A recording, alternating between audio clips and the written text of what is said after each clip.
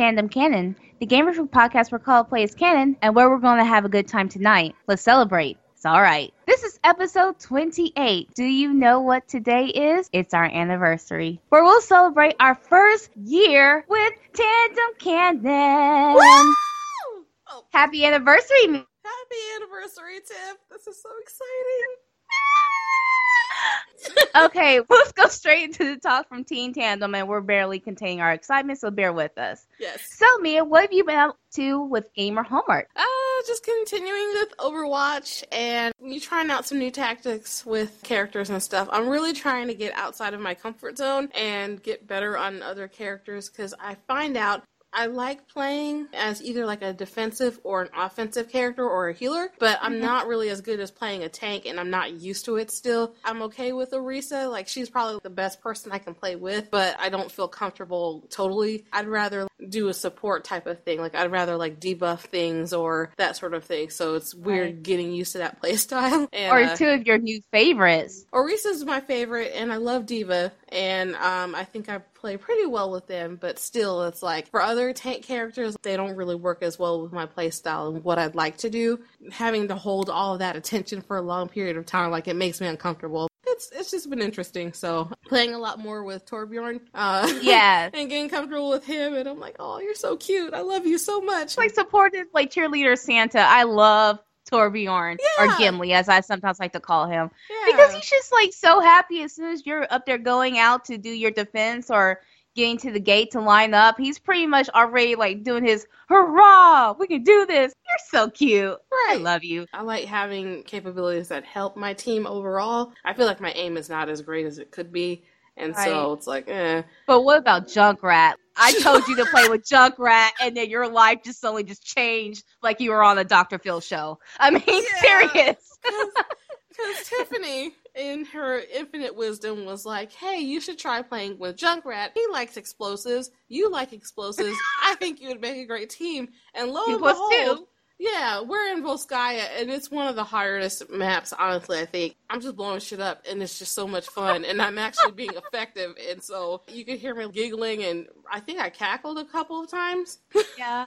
It's like, I can see why, even though we were kind of like side-eyeing Junkrat for a while, and then I started playing with him, I'm like, okay, I'm laughing gleefully at blowing people up or sending people with his spring trap, sending them to the moon, and I'm okay with that. I sent May sky high like twice, and it was the ugliest feeling in the world. I laughed so it was bad. It was a very ugly moment in time, but it felt so good being able to take her down before she could get her cocoon. Either one. So it was really satisfying. Like I felt like once I figured out which enemies to really go after, it made him much more effective, and I really like that. So, yay. I have better aiming capabilities with Junkrat than I do with Pharah, which is sad because I really love Pharah, but I'm like, I get a little bit more results with Junkrat, I guess because he's supposed to be more ground assault to Pharah's aerial, but I like explosions on both. You have to really time Pharah's stuff. So yeah, that was fun. And then I started playing Lego Star Wars The Force Awakens, and I really like it so far.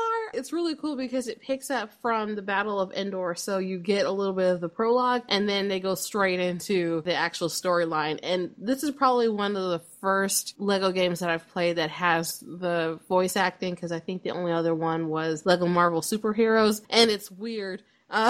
Getting used to that. I'm just like, the audio doesn't sound as crisp as it should be, and so it's kind of jarring at some points, but at the same time it's kind of cool. And right now I'm in the Millennial Falcon right now, just hanging out. I'm like, this is so cool. I think I remember like ever just being in the Millennium Falcon for the past Star Wars games. Yeah, and they have like a cover shooting mechanic now, so that's pretty interesting. You can actually reuse Lego pieces that you have to build stuff for. You can use them in multiple situations, so you have like a set of blocks and you can use them in 3 different capacities, and it has to be done in a certain order to be effective. It's really cool so far. I think we should play it together because I think you'll like it a lot. So what about you, Tiff? I've only been playing AC Unity, really. It's one of these games I'm trying to finish up. I'm still in Sequence 10, and I have pretty much finished majority of the side mission stuff. I've gotten all the chests, all the cockades, the Paris stories, Nostradamus enigmas. Like, I've solved all of that stuff. Wow. My only issue is that there's a DLC for Dead Kings, and I've been trying to play that before I finish the game because there's some things you can unlock playing the DLC that you can have in your main game. So I'm like, well, shoot, since I'm about to finish, I want to enjoy it for a couple more minutes. But for some reason, after I had downloaded the game, it just freezes, and so it never goes, which I think is highly disappointing because I wanted to finish the game. Eventually, I hope to finish with Unity sometime within the summer. My husband had introduced me to this, but it's called Oh Sir, the Insult Simulator. But this one is like Mighty Python sketches meets the Yo Mama game show from In Living Color. So he started playing it, and you have to insult these people, but you have to insult people with good English and good grammar. You can't just use a random bit of words. It has to be complete sentences. It makes sense. Even though a lot of the insults don't make sense, your country is your son, but you eventually have just 3 characters starting off, but you can unlock more. But each of these characters come with weaknesses. One character might be more insulted over something, like if you talk about their country, one person might be insulted more about their looks or being fat. They're sensitive about that, so you get more points the more insulting you do. So it's pretty neat. It is the most insulting English lesson I've ever played, and I loved it. I downloaded it from my phone. It's all, like work on my run-ons and stuff, but get my English on, and insult people. Sounds good to me. So E3 is coming up. Yeah, it's pretty much almost upon us. So Tiff, are there any games that you're looking forward to for E3? One of the games I am waiting on is God of War 4. Originally it was supposed to be out this fall, but I'm not sure if that's been pushed back. Like a lot of games I know have been pushed back already. Yeah. So Destiny 2, which we'll get into in a minute, has already hit. Like a good couple of trailers have already pre-hit, but I know I'm kind of getting off topic, but how do you feel about people releasing trailers before E3 happens? I think it's a good and bad thing. I guess in one way it helps build the hype up early, the anticipation, so it's like, oh, we've got a taste. And so now at E3 we can actually see more and get more details. I keep thinking of like The Last of Us and Destiny, how they released our stuff earlier in the spring. In a way it's smart because it lets people know that yes, we are working on something and we have something ready. And so it gives them time for E3 to kind of iron out those kinks to let people know what they want, what's coming up. But at the same time, again, it's that whole hype train. I worry that there might be some games being hyped up unnecessarily, and then we actually get the final result and it falls short of that. Right. Yeah. I'd rather get the big reveals at E3. It makes that anticipation much more palpable.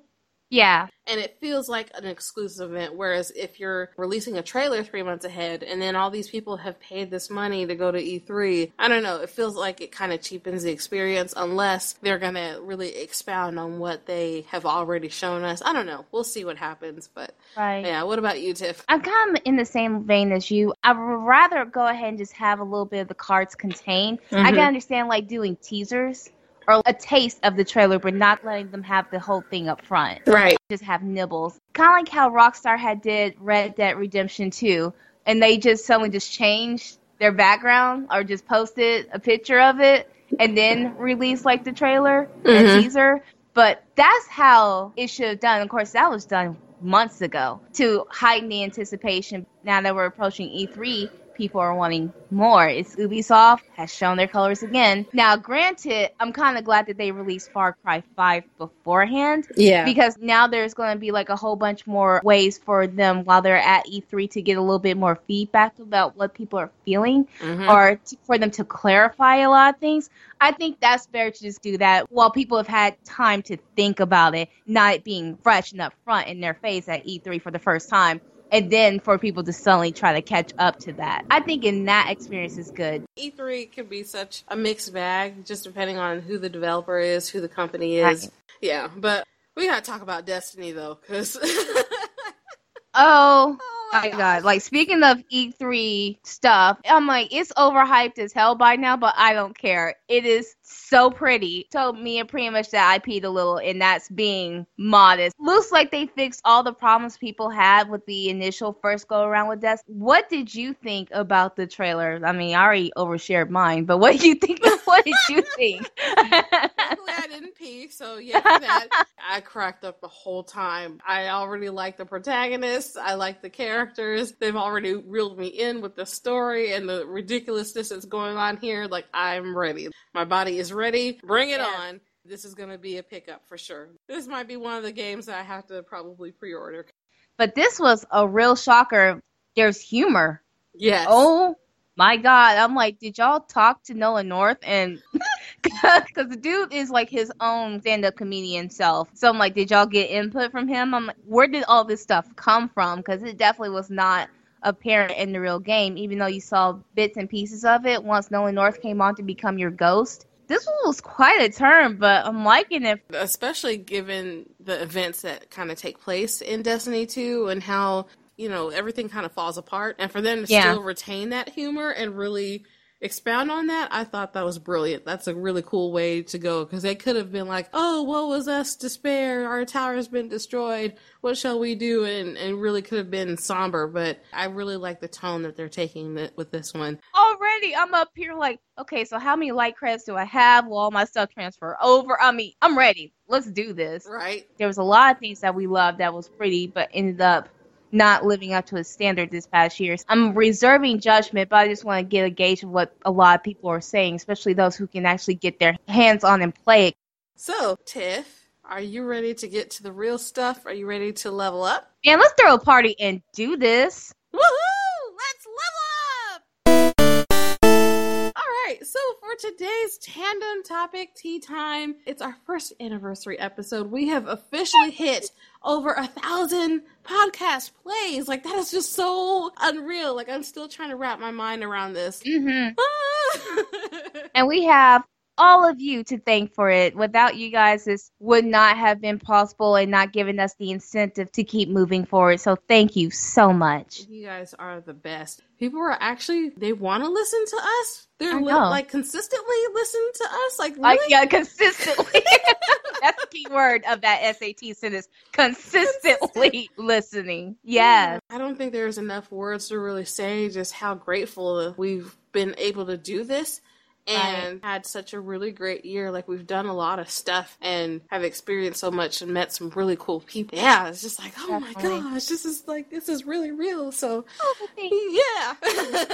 I don't know if you know this or not, but the idea of the podcast, we kind of had been swirling around with it for a little bit. And in March of 2016, we attended AllCon for the first time. Mm-hmm. Yay, it was so much fun. And we decided to sit in on a Podcasting 101 podcast by Scott Murray from Assembly of Geeks. And he had some really amazing advice on creating your audience, setting up your podcast, developing your theme. And so we spent like a good 3 months planning and working on logos and what we wanted our mission to be and stuff like that, creating music. And then we launched on June 16th of 2016. We've really been able to talk about a lot of stuff that we've been talking about forever, but I don't think we had we need to share these thoughts, because it can't just be us griping about these all the time.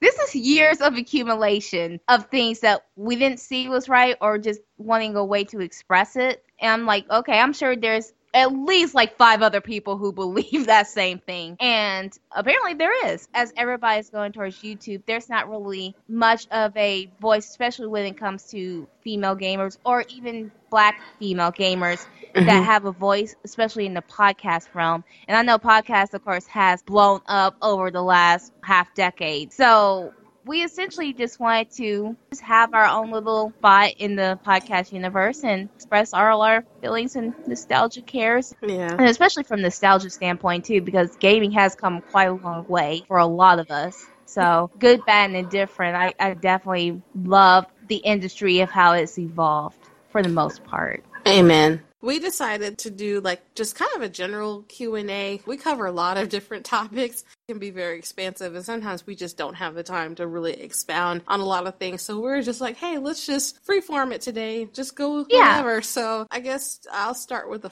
first question. Tiffany. Yeah. So what games surprised you in terms of what you were going to be playing this year? Were there any games where you just didn't really expect to play them, but you just picked them up and just kind of ran with it? Definitely Overwatch. Overwatch was my surprise game this year because I'm not good at competitive gameplay like that. So games like that, Team Fortress or Rocket League is not really up my league. Unless it's against AI. I can deal with AI, but with other people, I know there's already 500,000 people who are better than me. Easily. I found that out doing this latest season. I got crushed before I even got out the doorway.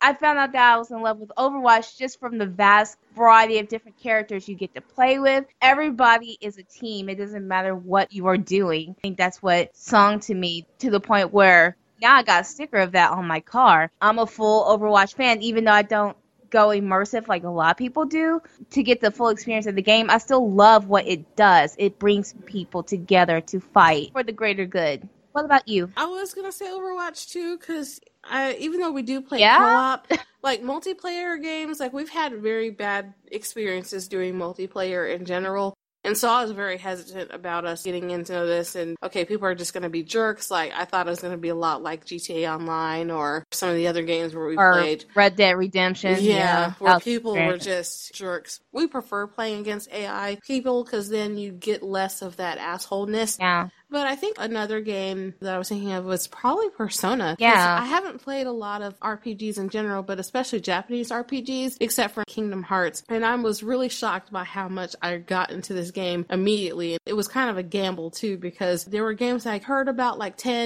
15 years ago, and I was like, oh, well, this would be a cool game. This sounds something neat, and took a chance on it. And most of the games that I picked up on that type of whim, I've absolutely loved. But I like the mechanics of it and just the story, and I like the whole emphasis on story and characters. And the Persona series has done such a great job just reeling me in, and now I can't shut up about it. That I can totally understand, because I know this was quite a bit of a switch, but I know that the story has made all the difference. What lured you in the first place? Because I remember hearing about it vaguely on X-Play like ages and ages ago, and I was like, that actually sounds pretty interesting. Let me just pick this up. And I happened to find it when we were in Austin for a Classic Game Fest last year, and yeah, it was love at first sight. Okay, well, my question is, what were this past year's disappointments? Mass Effect Andromeda. I don't think there are enough words to really talk about how much I was really riding on this game to really be good, especially after Mass Effect 3 and the fallout with the ending and all that jazz. But the writing front and really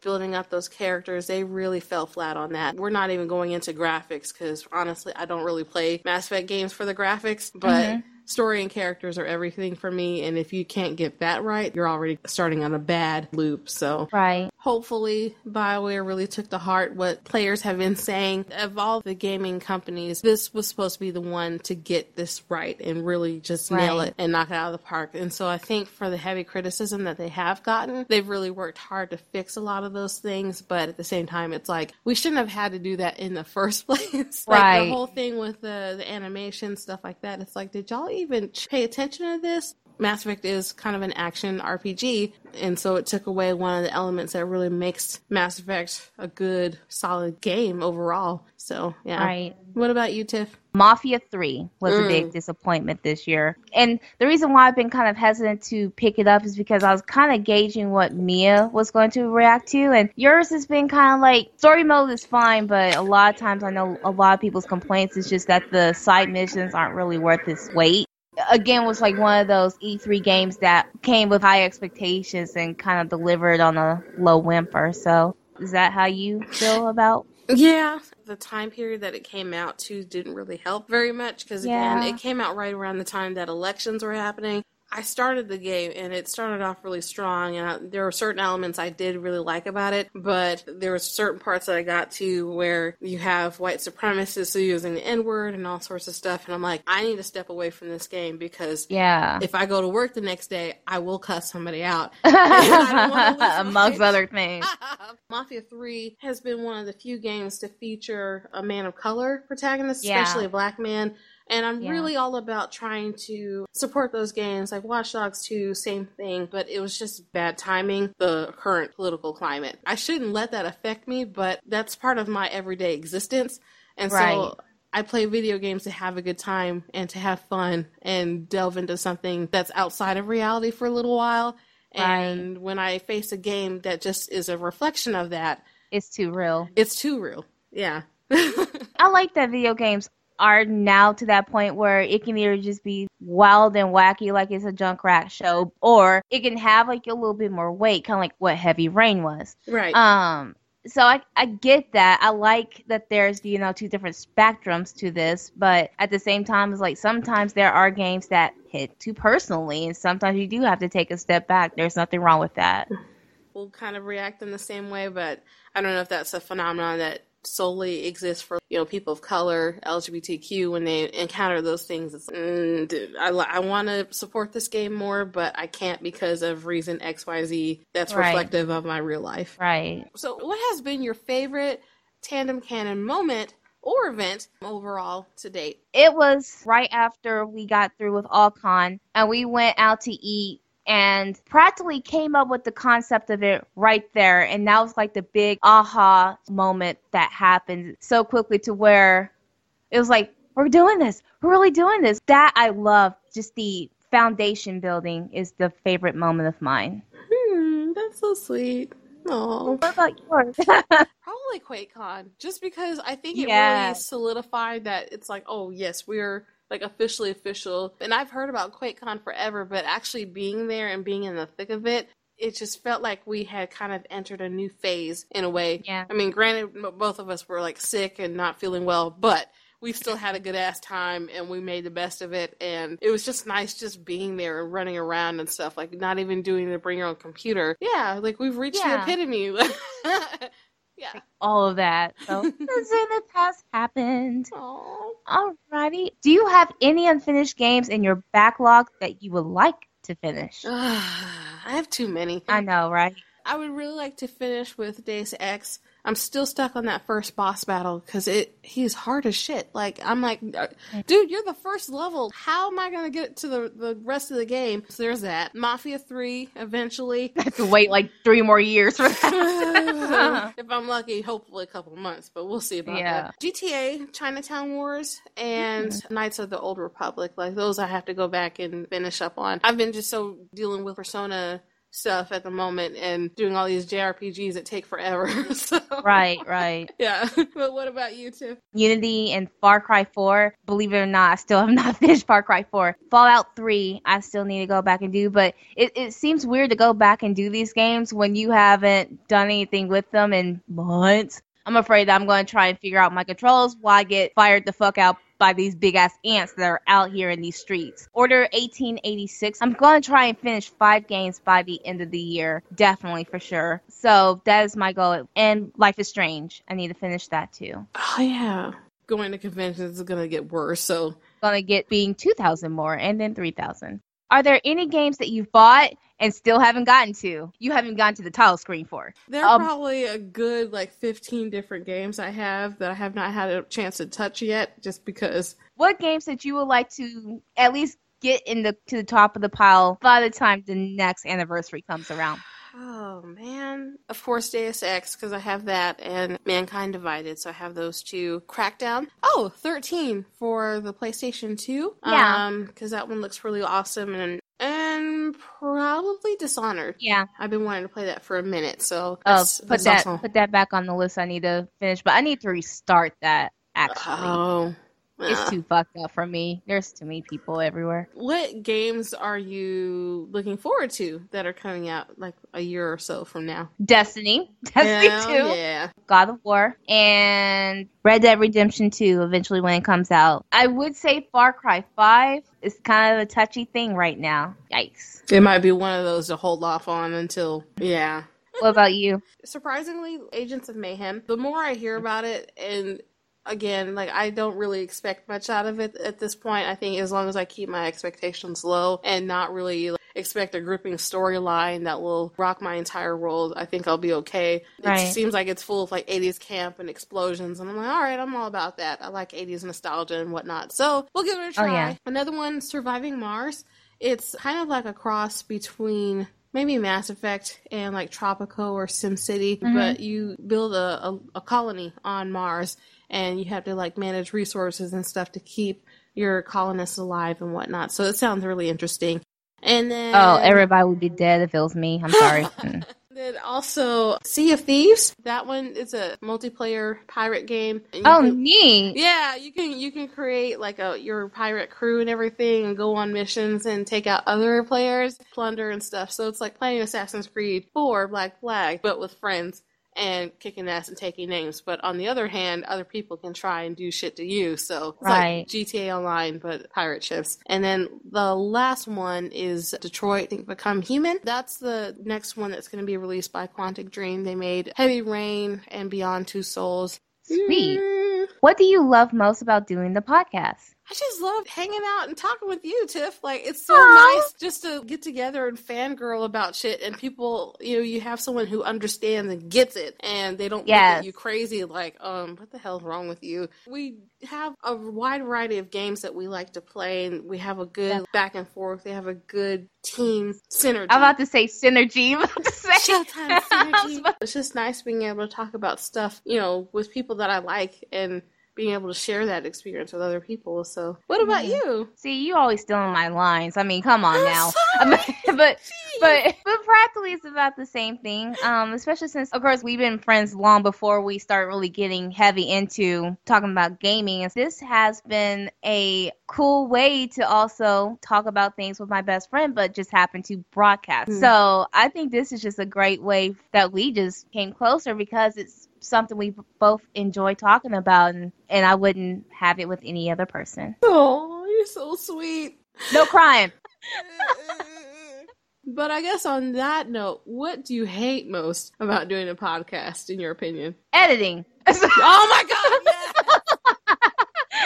I love the talking part and stuff like that, but when you have to hit that grind and edit the videos or editing the off topics, or I'm sure for you also, just the podcast itself can be a little tedious, especially since like I want to do something else, but I need to cut this 3-hour conversation down to like 57 minutes. So like the struggle is often real. Editing, it sucks balls. It really does. Especially trying to get down hour and a half, hour, 45 minutes worth of content down to about 45 to 50 minutes. It's hard. Because case in point, we have a huge off topic that will be coming about last week when we were talking about Assassin's Creed. That was like, what, 10, 15 minutes of a tangent?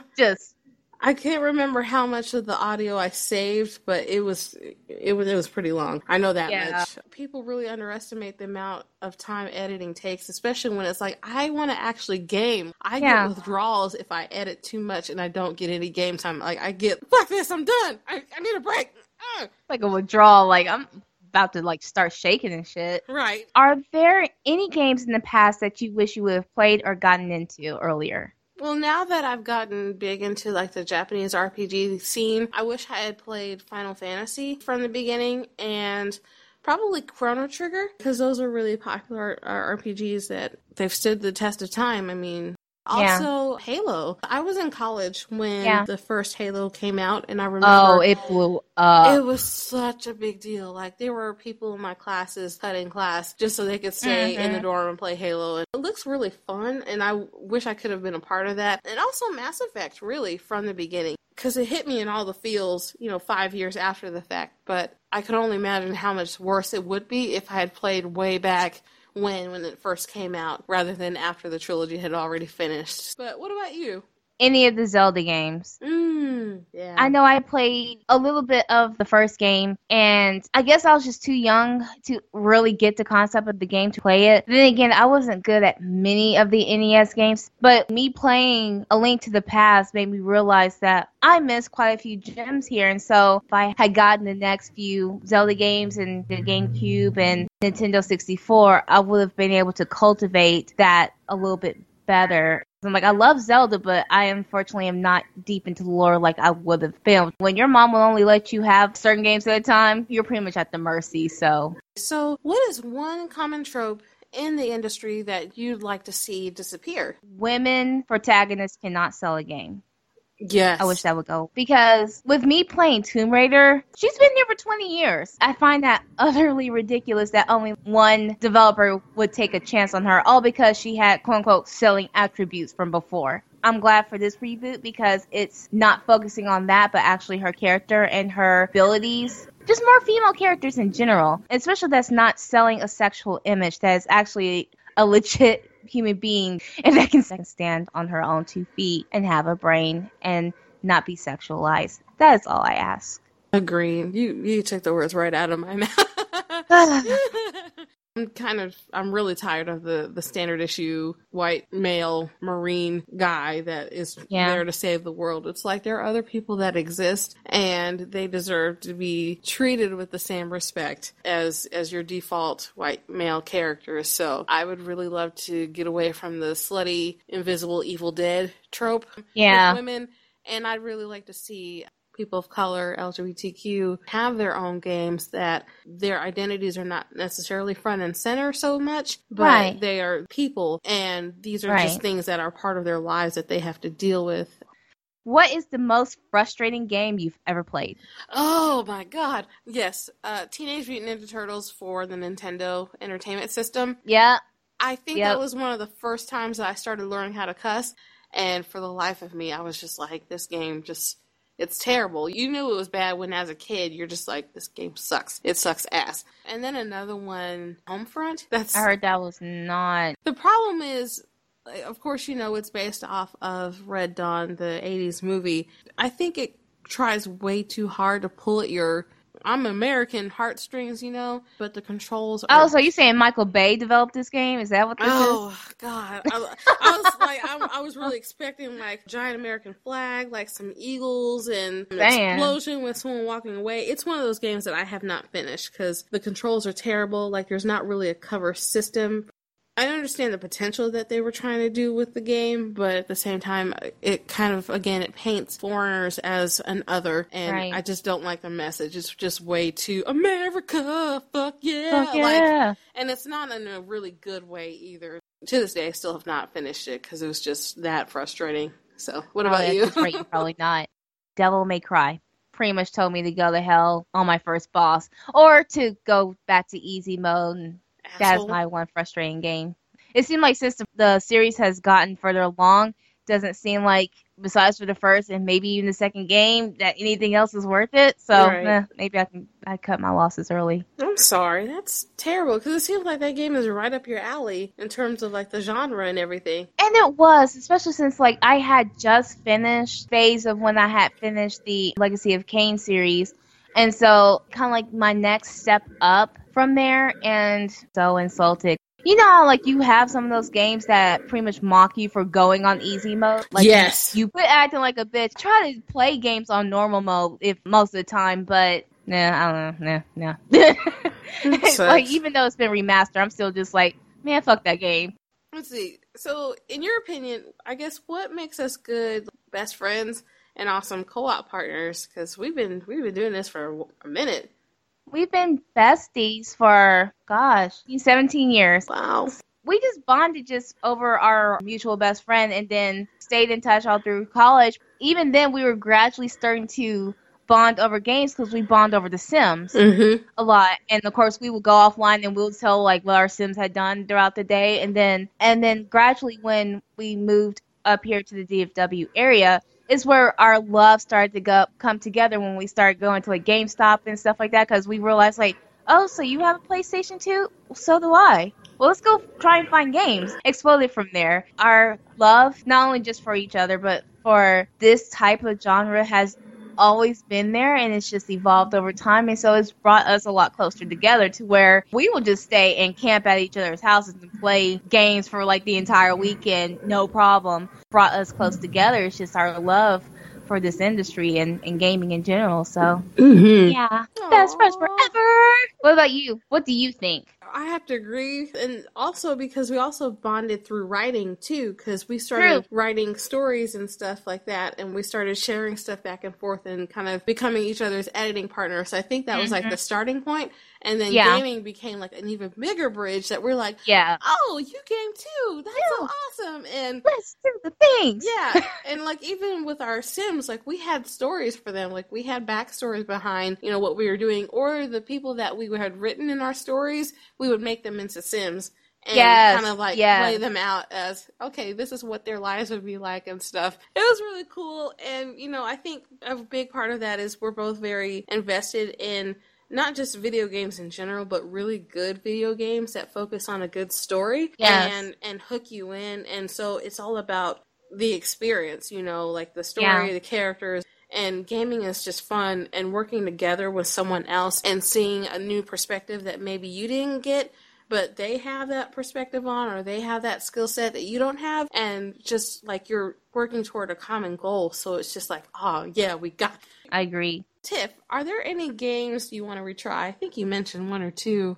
Yeah, Dishonored, that's one. Maybe even Infamous is one I want to retry. And I would have said Devil May Cry, but I'm still in like, no, fuck that game. So, hell no to that. Maybe eventually I'll come around to that, but probably not in this decade, I don't think. So, yeah, I think those are the only two I still have to replay. But what about you? Probably Elder Scrolls, because I really do like the immersiveness of the story and everything, and I've heard so many good things about Skyrim and Oblivion that I've wanted to get into, and I'd like to continue with Dragon Age Inquisition, because I haven't started it yet.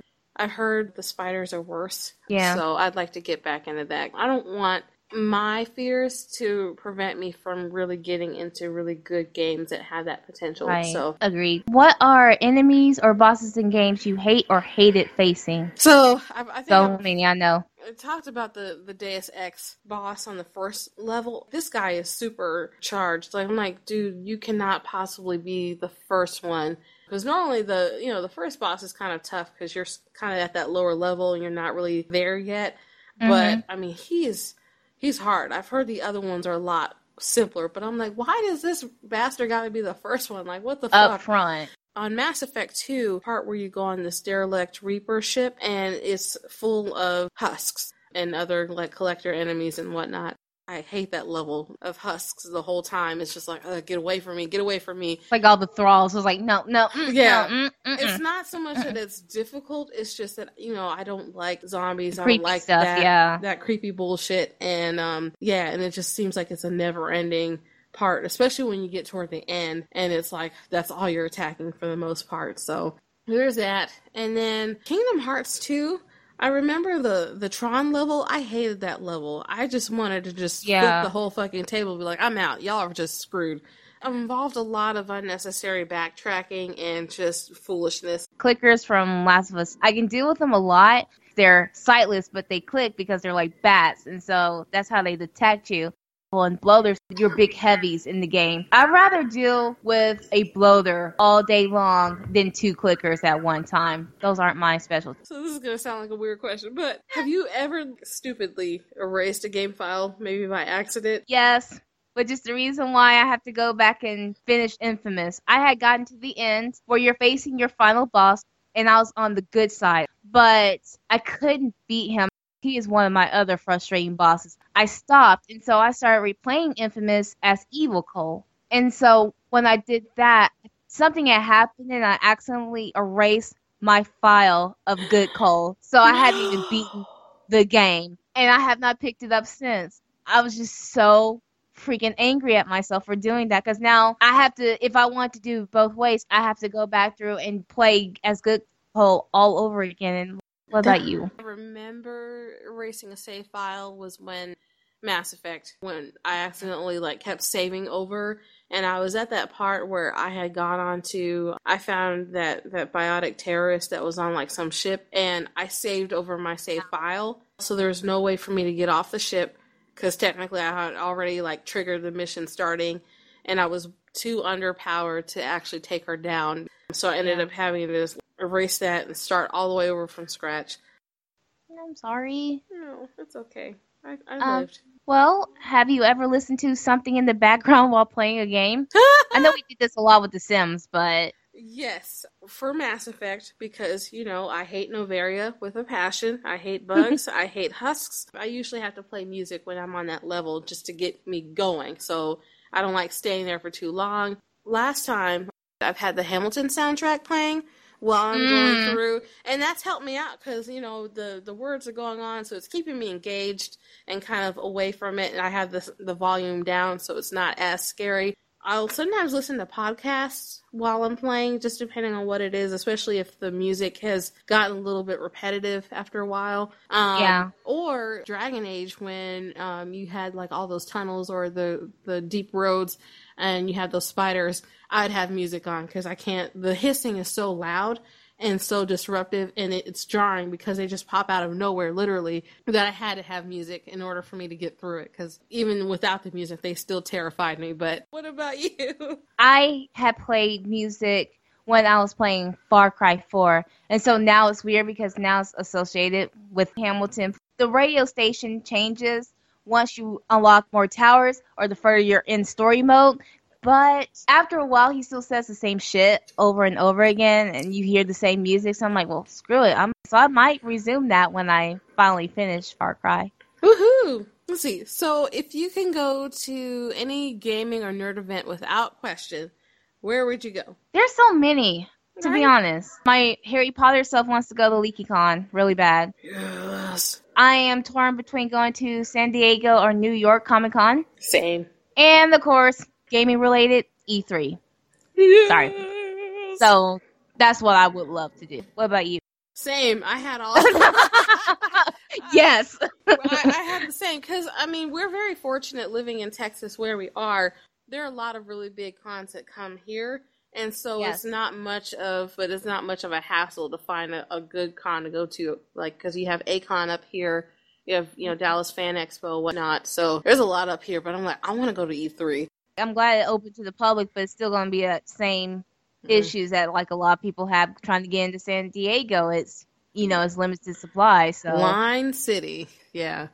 Did you ever get to a part of a game that you realized you or your character weren't ready for it at all? Just Cause 2, probably one of the largest open worlds to ever exist in a video game, but it's very easy to just stumble into things and get in trouble. Yeah. Because it's like, oh, look at this statue, I can blow this up. Look at this cart, I can blow this up. And there were times where I would just be like, let's go, hop out of a helicopter or something, and I land like on a military base or something like that. And oh, that's great planning right there. Yeah, all hell breaks loose, and it's like, this is not what I intended at all. I was just exploring, but yeah, I learned my lesson. I didn't mean to come here. Right. I learned my lesson real fast. What about you? 12. It was the end of Kingdom Hearts 2. I think I was like on level 70-something, and it was not enough. I don't even think I got to the final boss, and he was getting taken out. After that, I stopped playing, and of course, by that time, had sold my PS2 game, so I couldn't complete that, or even go back, because I think I was at the point where it was no return anyway, so I was stuck. Oh, no. So I would love to go back and play it back through to see if I can level up right so I can defeat the final boss. So, were there any games that shocked you with the ending? AC2. Oh. That was like the first time where I was just like, what the... I was with Desmond, I'm like, what the fuck just happened? It's like... AC1 kind of had qualities of that, but it wasn't as profound as this. And especially since I love when Minerva practically shut Ezio down. It's just like, no, you did your part. Shut your face. I need to talk to this guy over here. And so Ezio's like, what the fuck? What the fuck? And she's like, bitch, I ain't talking to you. I'm talking through you. I ain't talking to you. And so, but that was what really solidified number 2. And wow, this world has just gotten deeper, and I want to explore more of that. Can't wait for ACB to come out. It just opened the entire world for me. So definitely that was the most surprising thing ever. But a lot of times, like, even plot twists don't really surprise me that much. Mm-hmm. Heavy Rain, but I hadn't finished Heavy Rain, but I know who did it. That is surprising to me too. Who the kidnapper was, serial killer was. Yeah, because for some reason I had glossed all over that shit. I was like, oh, la, la, la, and then it happened. I'm like, no. I felt so betrayed. I was like, I was rooting for you. We were all rooting for you. I was about to say, cue the Tyra Banks clip. We were all rooting for you. How dare you? Yeah, like that was intense. Like I was not ready for that. That one caused me some whiplash. GTA 4, I was so upset that you had to kind of choose between the two. And as much as Roman like annoyed the shit out of me, I could not just leave him like that. I'm like, that's my boy. That's my cousin. Yeah. Blood is thicker than water. What ending did you choose? Was it the one where Kate died or Roman died? Kate died. Okay. Yeah. That's why I chose too. Because I'm like, man, revenge is about to be a bitch. I mean, we're already here. You might as well go ahead and see it through. Right. But it was just so sad that, you know, no matter what, Nico was going to lose somebody. And it's just like, really? Can you just let this boy be happy for a minute? Like, can you? Seriously? And he had just so many things to deal with emotionally and stuff. So just to add to that, it just felt wrong. And I guess I could also say Brotherhood because I was really shocked by what happened with Lucy. And that was like, what the fuck? Yeah. Like, how? Like, what do you mean? Yeah. You can sense Lucy and Desmond becoming closer and really connecting and having that bond. And it's like, oh, I love you guys. I ship you guys. You're so cute. Yes. And then all that fell apart, and he was so broken up over what happened. Because he didn't want to do it, even though it was out of his control. And I'm sure he's felt the levity of responsibility, even though he couldn't control that. Right. That was practically the God. That's not something you can just easily forget, so... It's just really had to see that in slow motion. I don't. What gaming series are doing the most, or just need to take a long ass break? I know Assassin's Creed is one. Is a given. I'm gonna also say Kingdom Hearts because I'm tired of them teasing 3 for years and years and years and coming out with all these extra games. But I'm like, can you just focus on 3? Please, like it's literally been 11 years since the last mainline Kingdom Hearts game has come out. And did you see the news that and Final Fantasy VII Revisited one? 3 more years. Yeah, I'm like, they're doing more time than a Texas inmate at a prison. I mean, serious. I give them respect for wanting to get the properties right. I understand that. I would rather have you do that, but at the same time, when you release shit in the middle of that, it kind of negates that. It really does. It cheapens it. It cheapens the whole experience because I haven't played any of the other ones. I have the remix games that are included as a package deal, but I'm like, it's intimidating thinking about getting into those because just the main storylines of Kingdom Hearts 1 and 2, those were confusing enough. Not even considering all the other shit that's gone down since then. So that one is one I'd like to kind of have a seat. Homefront, original Homefront, and the newest one that came out, those have not been good. And again, it's hyping up this, North Korea is an enemy and they've invaded the U.S. But again, those stories are not well developed. Mechanics are not that great. And then I'd have to say The Sims. As much as I love them to pieces, I'm just kind of like, can we just get a hiatus for right now? Please do it. Just, regroup, revamp some things, wait a couple of years, and then come back and have, like, Sims 5 and be phenomenal. And not just run-of-the-mill, we made another one. Here, get this content that was in all the other games. Yeah. But this time it's going to be $75. Like, no. Y'all can have all of that. Have it all. Shit. I'm going to keep my Sims 2 for free. Saying. Like, that stuff is already paid for. Right. Yeah, but what about you? What do you think? A lot of the games that you've already stated, and of course I already just said Assassin's Creed, is kind of already acknowledged. Definitely have to add, of course, the Call of Duty to that pile. Also, you know what?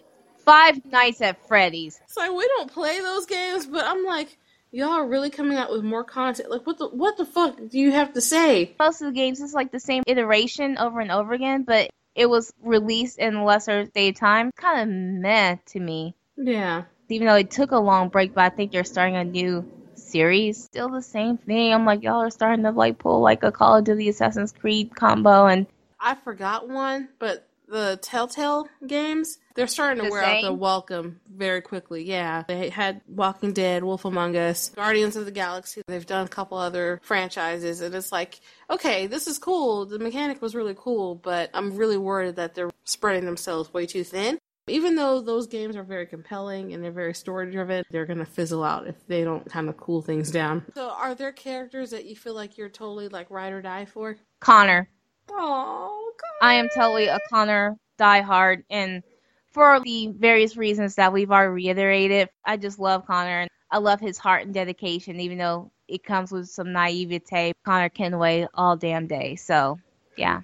What about you? Well, I have to say Tally from Mass Effect. Yes. Tally and Garrus. I just love them both. They're just complete absolute dorks who are very badass, and they really help add to the perspective of your shepherd and maybe you as a person, because you realize that you can make some really genuine friendships and even relationships with people that are not even your species, but you're fighting the same cause and you're working on the same team, and you have an understanding. Yeah, and it makes those feelings just even more palpable because you're responsible for them in a way. Right. My babies. What has doing the podcast taught you about yourself? That's a hard one. Doing the podcast has taught me that I care very much about like representation in games and really making people understand people of color, marginalized groups have a specific set of experiences that need to be listened to because we see things from a certain perspective that I think most gamers don't really think about, or they have the luxury of not thinking about until it's like front and center. But it kind of reminds me too that games are where I feel like the most social, even though I'm an introvert.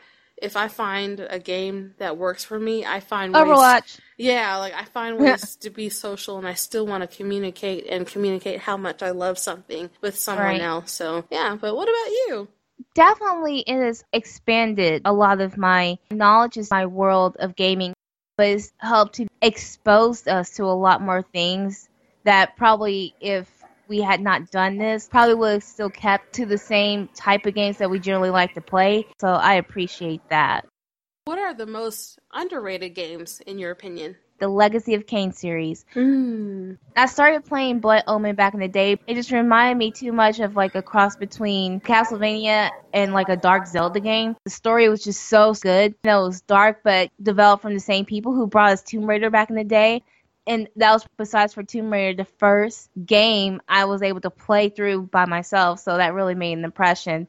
But the story mode, I think, is really, really underrated. You really don't hear on the radar that much, and I think that's just sad that it didn't carry across the sands of time like a lot of other games did. How about you? You know what? Elite Beat Agents? I really am surprised we didn't get more games because it's so much fun. And the storyline is just kind of ridiculous, but I'm a big fan of rhythm games, and Elite Beat Agents came out right before the big rhythm wave sort of hit, you know, with Just Dance and Dance Dance Revolution, Dance Central. I felt like it was way ahead of its time, and I wish that more people played it, and I wish we had gotten more games, because it's fun, it's engaging, and it's actually difficult.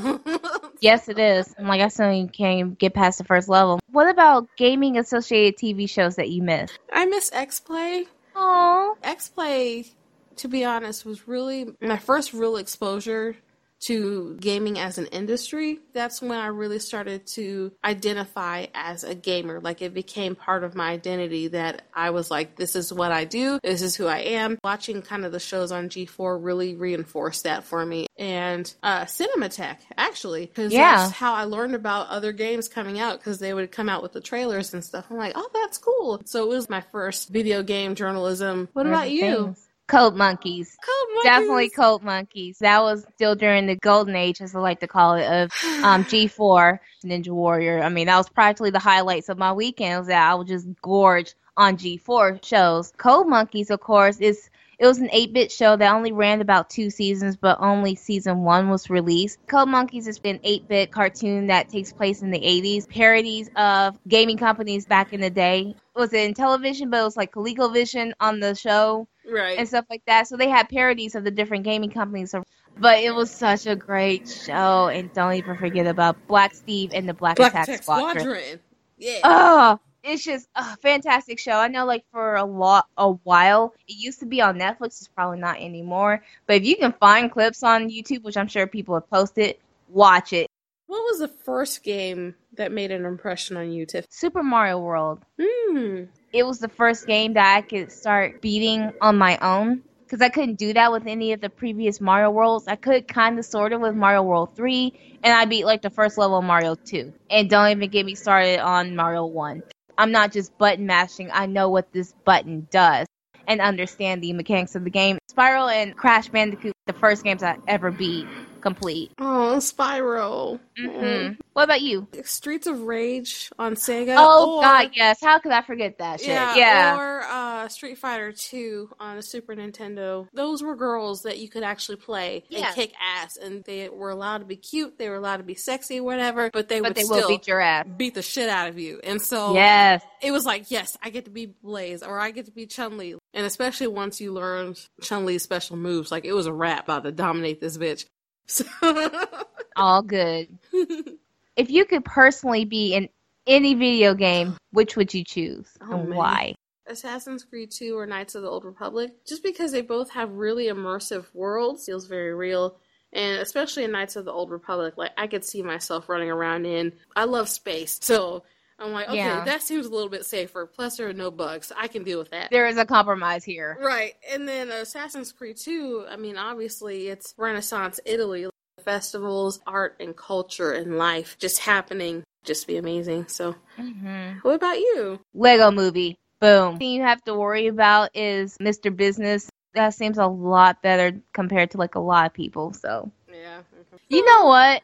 I would say GTA. Yeah. Oh. I'm like, yeah, you can jack my crappy ass car. Go ahead and have it. I'll take my chances with Los Santos or even Liberty City. That's funny. I'll take my chance. What has been your favorite episode to record then? Back to School Bitches. Oh, interesting. Because I remember getting excited about the games we used to play in school and being a nerd and learning about things. It's so cool to revisit all the games that either made us happy or just grateful that we didn't have to work hard in computer lab. It really stirred up a lot of emotional stuff for me. A lot of these games had sentimental value from like one company set out to make a difference for a lot of us learning wise. And we grew up at the right time to where this became a part of our lives. That's so true. Made school fun for one. And the nostalgia factor was really nice. That was a really fun episode. A couple of weeks ago, I actually went on YouTube and looked up Museum Madness. And it's so unbelievable how many people have such fond memories of the game. I'm not the only one that felt that way. What about you? I was going to say Back to School Bitches. I mean, that was a really fun episode. And again, it was really nice to kind of get off that nostalgia. I probably had to say when the Saints Go Marching In, because, you know, we're big Saints Row fangirls. And it was just nice to really talk about the series as a whole and really highlight why Saints Row 2 especially was such a game changer and just showing how much we care about this series. Like, it's undergone such a drastic change from where it started. We're definitely one of the old school crowd. We want the Saints Row where it had the zaniness, but there was an actual story. You cared about these people. They weren't just a bunch of caricatures. It was just nice to talk about that and get that off our chest, because I think that was one of the episodes that we were just like, we've been itching to do that one for a minute before we even started the podcast. What about games that were way too short? Elite Beat Agents was way too short. That's where that second game should have came in play. Yeah, like, I mean, they had, I think, maybe 10 or 12 levels, I think. It still felt really, really short, considering the amount of stuff that you could potentially get into with the main storylines, and I wish that we had gotten more sequels. Who do I have to fist fight to get that one back? And Gone Home, surprisingly. Wish we had, by the time you got to the end, like, it started to rush a little bit, and I'm like, whoa, wait, hold on. I guess for me, Order 1886, I know it's notorious for being way too short, but the graphics are pretty. And another one I really wish hadn't ended, but at the same time, it ended when it should have been, was Journey. It's a nice, short game, but even for like 2 to 4 hours worth, it still gives you a compelling story. So I can't really even argue with that. But even still, that's pretty short. Still told the story that it needed to. So I guess I can't complain too much about it. Right. I guess on that note then, if you had to choose 5 games to play for the rest of your life, which would you choose? I would probably play like Rise of the Tomb Raider. That'll be one. Mm-hmm. Legacy of Kain will be one. For shits and giggles, the second's Lego Star Wars. You have to have something fun along that journey. Right. For Gravity, it'll have to be AC2. Mm-hmm. Definitely. The first Little Big Planet. What about you? Shit. Go ahead and say it. Mass Effect. Okay. I'm torn between 1 and 2 because 1 is amazing for the lore, but 2 is what sells it on gameplay. So I have to say Mass Effect 2, Assassin's Creed 2. Gotta get that one off the bat. The Sims, Katamari Damacy, because I love that game. It's just so silly and goofy. And for the last one, probably either Jade Empire or Knights of the Old Republic. Either one of those. Yeah. What was your last one? Or which one were you trying to recant? This is hard. I guess. So 5 more. Probably Persona 5. Overwatch. I would say The Sims. Yeah. Oh, Overwatch. Fuck. Yes. Uncharted 2. Lego Harry Potter. Yes. Years 1 through 4. Yeah. Because that was when I felt like it really captured the real spirit of the books the best. Yeah. I think I got one more. Saints Row 2. Star Wars Battlefront 2. Yes. Yes. Yes. Yes. The Warriors. The Warriors. Yes. Fucking the Warriors. I think those would definitely be it. What are things you wish you could do more for the podcast? You know, I wish we could do more streaming, and I feel so bad. That was going to be mine too. I feel so bad because, you know, we have the Twitch and everything, but we really haven't had a chance to utilize it as much, especially because we're pretty busy. But I would like to do more co-op gaming. Hey, what a concept. Hey. And then engaging with fans more. I think I'm starting to do a pretty decent job on Twitter, but I'm kind of corny. You are. I think that's something I can probably improve more is like stop being so antisocial because it seems like you more have the Twitter personality. And so it feels like I might be encroaching if I was to log in. But what I also want to do is do more streaming. Since I'm having technical difficulties, I'm trying to get that ironed out, hopefully, this month. So we can finally start doing some decent streaming. I have to fix these problems first before we can actually go legitimately start streaming a lot more. So it's in progress. It's not that we haven't forgot about it. Just we don't have the technology to do it yet. Yeah. At least me. So have you ever played a game that completely exceeded your expectations? You just fell in love with it. This game is bae. Overwatch. Overwatch. It was one of the games that kind of turned my head. I just loved all the characters and what it involves, what they're fighting for. It exceeded my expectations because I didn't realize what the gameplay had involved in it. It actually opens your eyes to so much more than there used to be. The support characters are actually revered. And also, of course, I have to say Assassin's Creed series. Managed to get through number 1 just fine. And I liked it enough to where I wanted to continue the series. Number 2 set the trend. And I also have to say the Lego game. They were better than mostly any of the movie games we've ever played. Agreed. Assassin's Creed 2 definitely was one. Because I remember playing the first one and it was okay, but there were parts like mechanics about it that I'm like, dude, I'm just walking. Like, I didn't do anything. Why am I in trouble?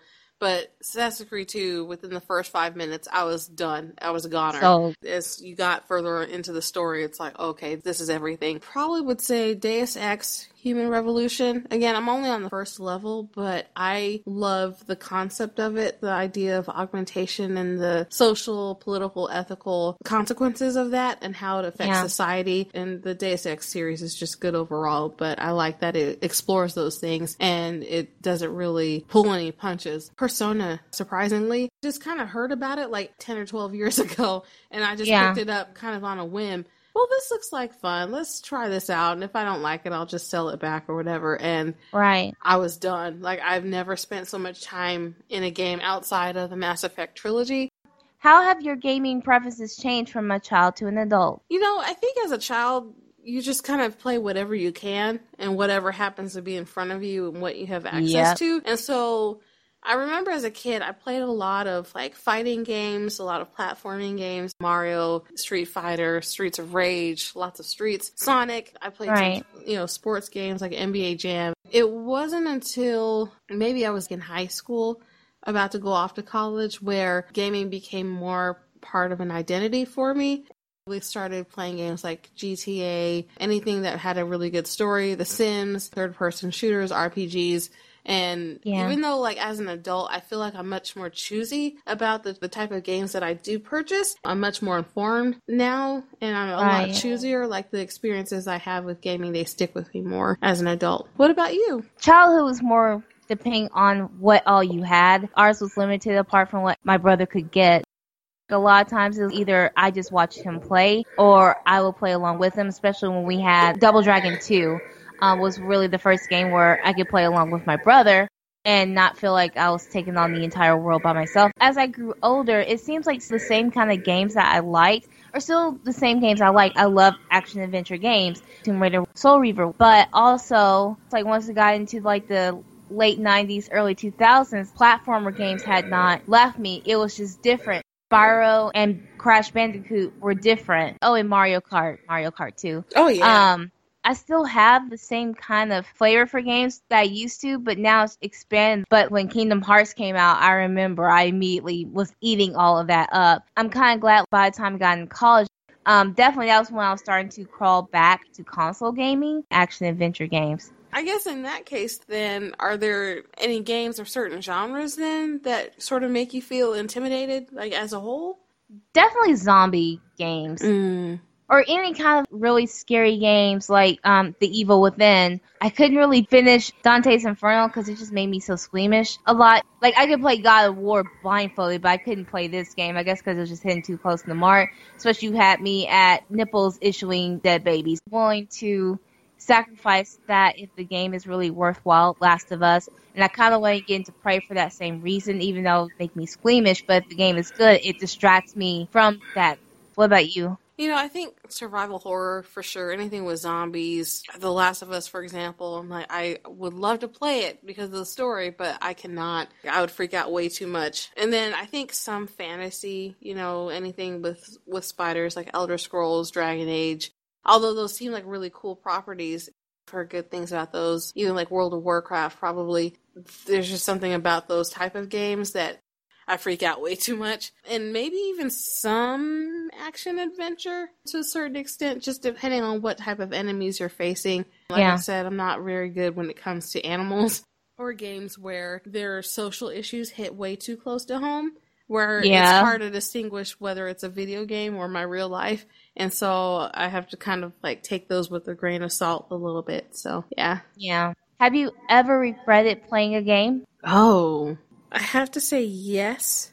Is it Get Out of Hell? Get Out of Hell actually wasn't one of them. Although it was tedious and it was boring and, you know, there were parts of it that didn't make sense. The ending was worth it. It's been so long. I regretted playing Call of Duty World at War.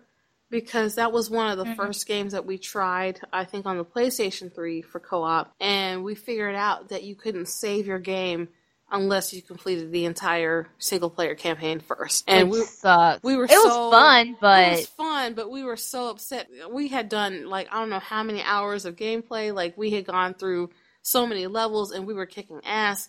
And then you find out you can't save all that progress. And it was just like, are you fucking kidding me? I'm about to flip a table. Like, I was so mad. Like, I'm like, fuck this shit. I'm not playing this anymore. It's bad. Yeah, and then Lego Pirates of the Caribbean. It was so buggy and so awful. And you could tell that they were really trying to capitalize off of on Stranger Tides, the fourth one. Yeah. And it was just like, why did y'all had one job. Why did y'all ruin this? Why? Like, in fact, y'all could have waited a long time from here. Y'all could have waited till never. Like, just just leave it alone. Just keep it to the trilogy and keep it pushing. Keep it moving. Because, I mean, the first movie was great, but I didn't really care for the rest of them. So yeah, what about you, Tiff?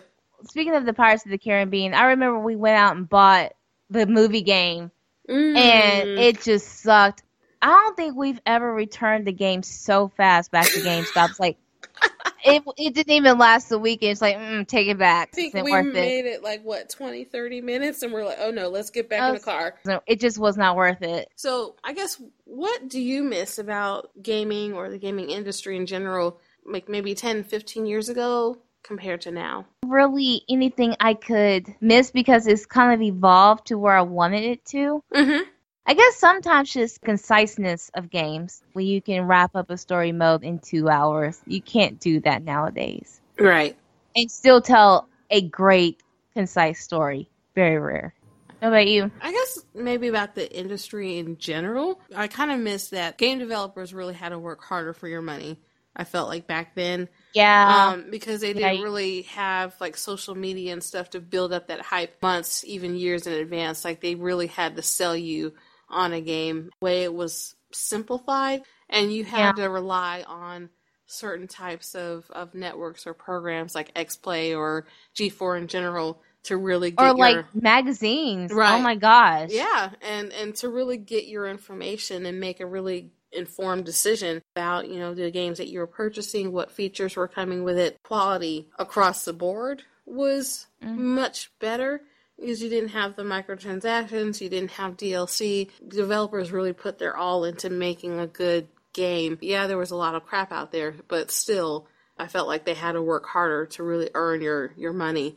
Whereas now it's like pre-order this and pre-order that and you can get XYZ, you get this gun. Right. Yeah, developers really had to put their all in to build that trust and build that audience, and I feel like they don't really get to do that now, or don't really have to as much. Yeah. Story modes kind of piggyback little things here and there off of each other. So, like, it's probably going to get, in the future, a little bit too crowded to where it's very hard to discern games. So, finally, the last question. If you had the chance to revive one game or franchise from the dead, which would it be and why? Probably Streets of Rage or Double Dragon. Yes. Streets of Rage is one of the original beat-em-ups, and it was just so much fun to play. If they could bring that back, and it would emphasize co-op gaming too, especially couch co-op. I feel like we need more couch co-op games. Bring that back. So. Oh, definitely. Yeah. What about you? It's called Bust a Groove. And it's kind of like the rapper of having to do things in time or sync with the music as you have like this dance off between you and another person. But I definitely would love to revive that series because it was just a fun game, kind of like Beat Agents, I think. I remember that game. Wow. Yeah. Well, are you ready to go on to the Wheel of Random Tandem? Let's spin it.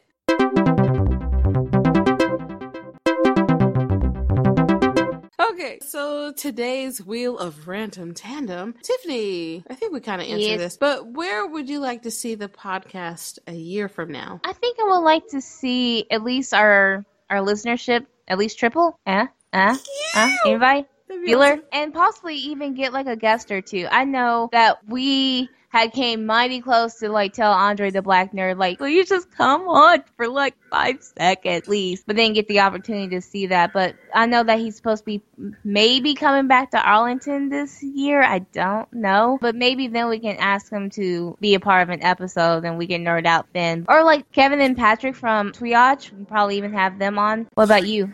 I would love an increase in subscribers across the board, like not just on like YouTube, but Twitter, Twitch, and like the actual podcast. Because we do get stats and stuff, so it would be really awesome to see that go up and get our audience out there. And I think like we'll know we have arrived if we start getting invited to conventions and stuff. There's already one that we've been invited to, and I'm like, I need to do the forms and send the money, and But it would be nice to do some more collaboration, especially with Twitch, like you were saying. And I Want to Be the Girl. She has a lot of really good convention tips and stuff. And so, awesome! Like we're BFFs now, so it's like, it would be cool to have her on and stuff. So But I'm definitely glad to be here with you, Mia, and also with our listeners for such a wonderful year. And thank you for listening to us, guys. That's been awesome and a blessing. You guys are everything, honestly. All the shit.